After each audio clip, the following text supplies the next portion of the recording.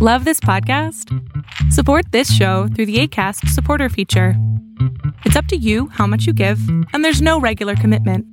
Just click the link in the show description to support now. Everyone knows therapy is great for solving problems, but getting therapy has its own problems too, like finding the right therapist, fitting into their schedule, and of course, the cost. Well, BetterHelp can solve those problems. It's totally online and built around your schedule. It's surprisingly affordable too. Connect with a credentialed therapist by phone, video, or online chat, all from the comfort of your home. Visit BetterHelp.com to learn more and save 10% on your first month. That's BetterHelp, H-E-L-P. Burrow's furniture is built for the way you live. From ensuring easy assembly and disassembly to honoring highly requested new colors for their award-winning seating, they always have their customers in mind. Their modular seating is made out of durable materials to last and grow with you. And with Burrow, you always get fast, free shipping. Get up to 60% off during Burrow's Memorial Day sale at burrow.com/ACAST. That's burrow.com/ACAST. burrow.com/ACAST. Greetings, comrades, and welcome to the Eastern Border. Well, the front's been a bit quiet lately, once again, which is why the episodes are a bit rare. However, there are two events, one of which is kind of happy and the other one is, well, actually really depressing and sad and terrible, that I'd like to talk about. Let's start with a more happy one. You see, Russian forces left Kherson, and I spoke about it recently, but, well, life continues there. See, currently, the Ukrainian authorities in the liberated part of the Kherson region have announced stabilization measures that are slated to last for several weeks. The measures will include a curfew from 5 p.m. to 8 a.m. and police inspections of the newly liberated territory for remaining Russian soldiers. The first day after the Ukrainian forces reclaimed the territory, however, there was no curfew. Kherson residents celebrated the victory with soldiers from the UAF until late into the night. Police have also begun documenting evidence of war crimes committed by the Russian army. Currently, it's about 400 cases because it was under control for a long time and not going to get any prettier. Authorities also reported that demining the newly liberated territories will take multiple months, and I'm very inclined to believe them. You see, demining those things is a long process, and I know how much the Russians actually enjoy mining things for kids and everything. I've been there. Regional Military Administration head Yaroslav Yanushevich has asked local residents not to gather in crowded areas or in the center of the city, where demining operations will reportedly begin on November 14th. According to Ukrainian President Volodymyr Zelensky, no journalists will be allowed into Kherson or other towns and villages in the region until at least their main sites and facilities are demined. The Ukrainian Interior Ministry has asked residents who have left the region not to come back until the stabilization measures are complete. Ukrainian intelligence initially reported that not all Russian soldiers who were on the right bank of the Dnipro River during occupation have crossed to the left bank. Officials initially reported that tens of thousands of Russian soldiers were clustered around river crossings. Later, when it became clear that there were no crowds of Russians along the river, Ukrainian authorities reported that Russian soldiers wearing civilian clothing could be hiding in Kherson and in other areas on the river's right bank. Ukrainian intelligence officials demanded that anyone who joined the Russian army surrender, vowing to destroy anybody who resists. By the evening of November 13th, there had been no reports of Russians surrendering en masse or being destroyed. Russian war correspondents, well, put that in air quotes, who were in Kherson until November the 11th, have claimed that all Russian units that were stationed on the Dnipro's right bank have actually fled. Meanwhile, there's joy to my heart because videos of civilians who are joyfully greeting Ukrainian soldiers have been widely broadcast in the Ukrainian media. You can check them out, it's just glorious, because apparently you could be jailed for having a Ukrainian flag while the Russian occupation was there, and it was there for, like I said, a very, very long time. And there's a video with an old lady, for example, digging up her Ukrainian flag from under bricks in her garden and all that stuff. It's really good viewing, and you probably should check that one out on YouTube. Ukrainian authorities reported that phone and internet service from Ukrainian operators is in the process of being restored. According to Yaroslav Yanushevich, mobile phone service from the Ukrainian company Kyivstar is currently accessible at and around the regional administration building. On November the 1st, 10 days before the Russian forces retreated from the right bank of the Dnipro, Russian occupation authorities reported that 100% of the Kherson region was covered by Russian service providers. Now, that's probably not going to be very useful now. Though, in the weeks before Russia retreated, there were numerous reports on social media sites of people losing service. The Ukrainian taxi service, Uklon, has resumed service in Kherson, while Ukraine's National Postal Service announced that it will resume operating on the city in the next week. The energy company DTEK reported on Saturday that Russian troops, quote, destroyed the entire energy system, end quote, in the Kherson region before their retreat, and that restoring it could take up to a month.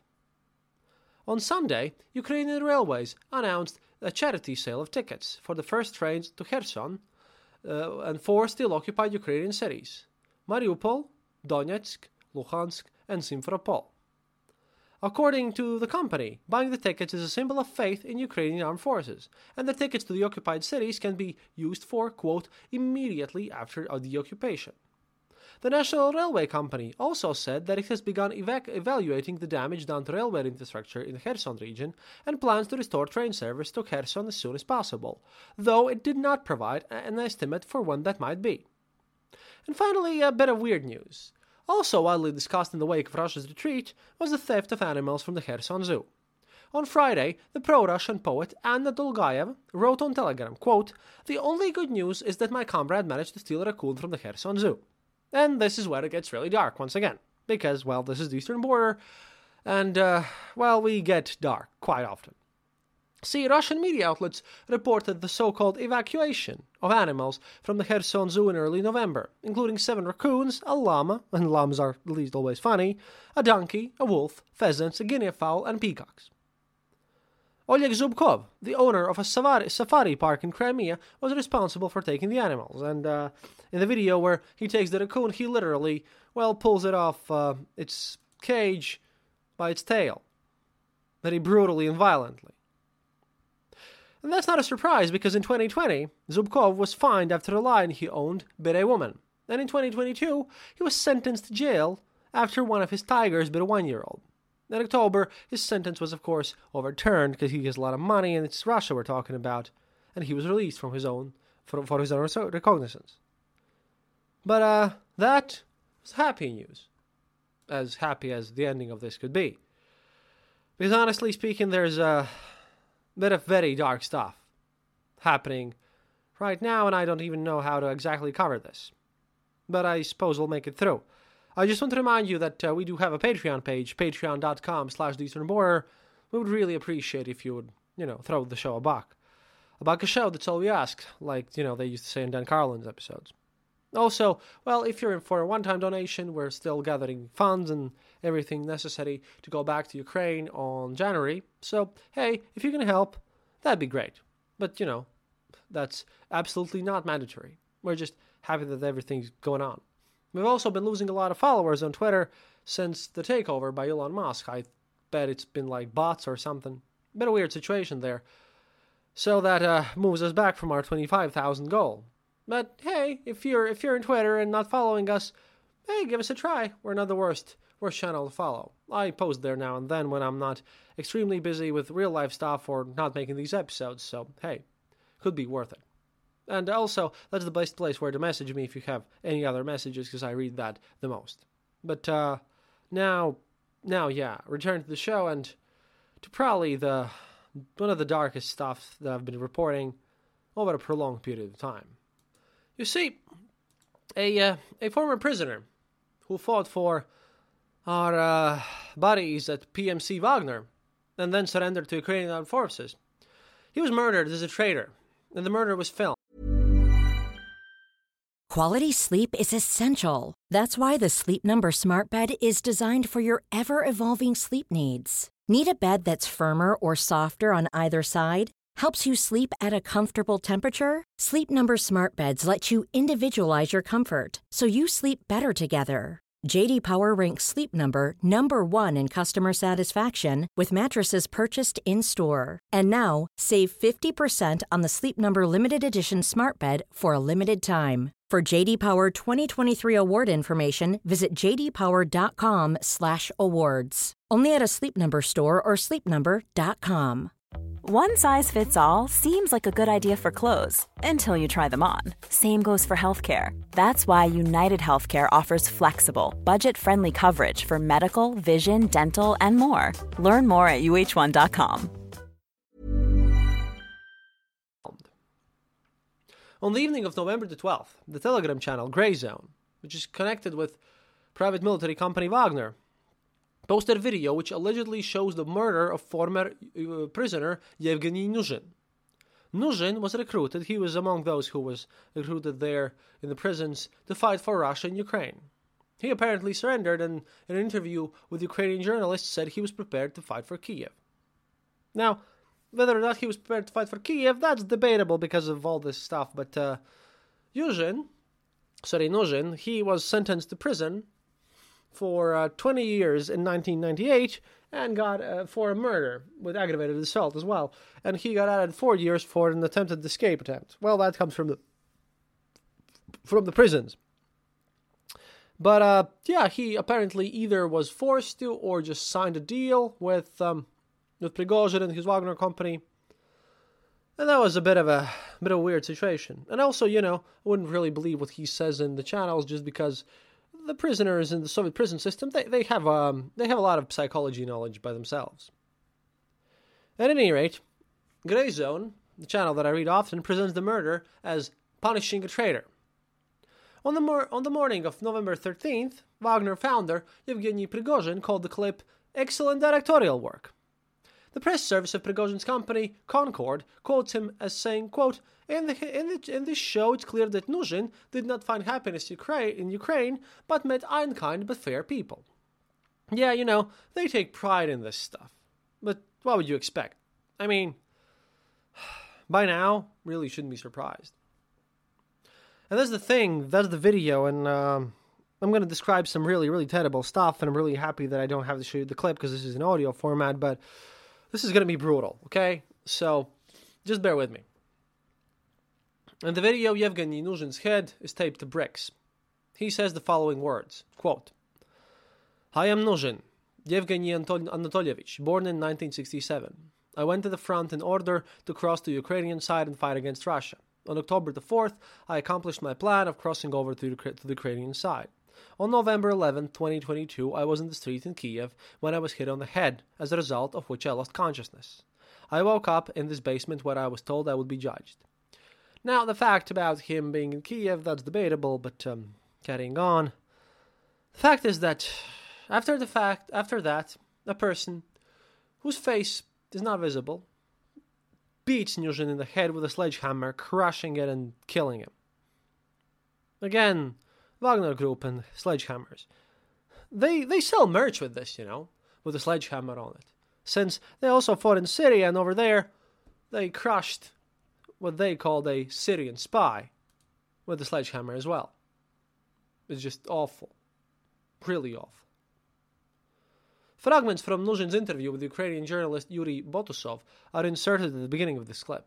In them, this former prisoner says, when this whole commotion started, I decided for myself that once I arrived, I'd surrender any way I could and try to get here. And I would like to fight for the Ukrainians, that's why I surrendered.